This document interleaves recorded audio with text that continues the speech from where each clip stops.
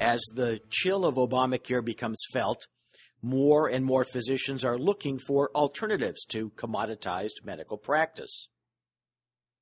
For example, practice alternatives include concierge medicine, mobile practice, franchise operations, and what I term disruptive medicine, the creation of either or both new technologies and new delivery systems. Within the four walls of what is now viewed as traditional medical practice, physicians are generally placed, and have placed themselves, into silo-like specialties. In some cases, specialists within one specialty complain that those from another are poaching their territory. Take imaging studies being done by cardiologists, for example, and the reaction that engenders among radiologists. On the other hand, many of the ways out require that physicians see themselves in roles larger than a single specialty, or see the walls of their specialty as subject to a retrofit.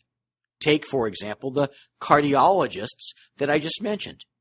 So, allow me to knock down some walls and really mix metaphors.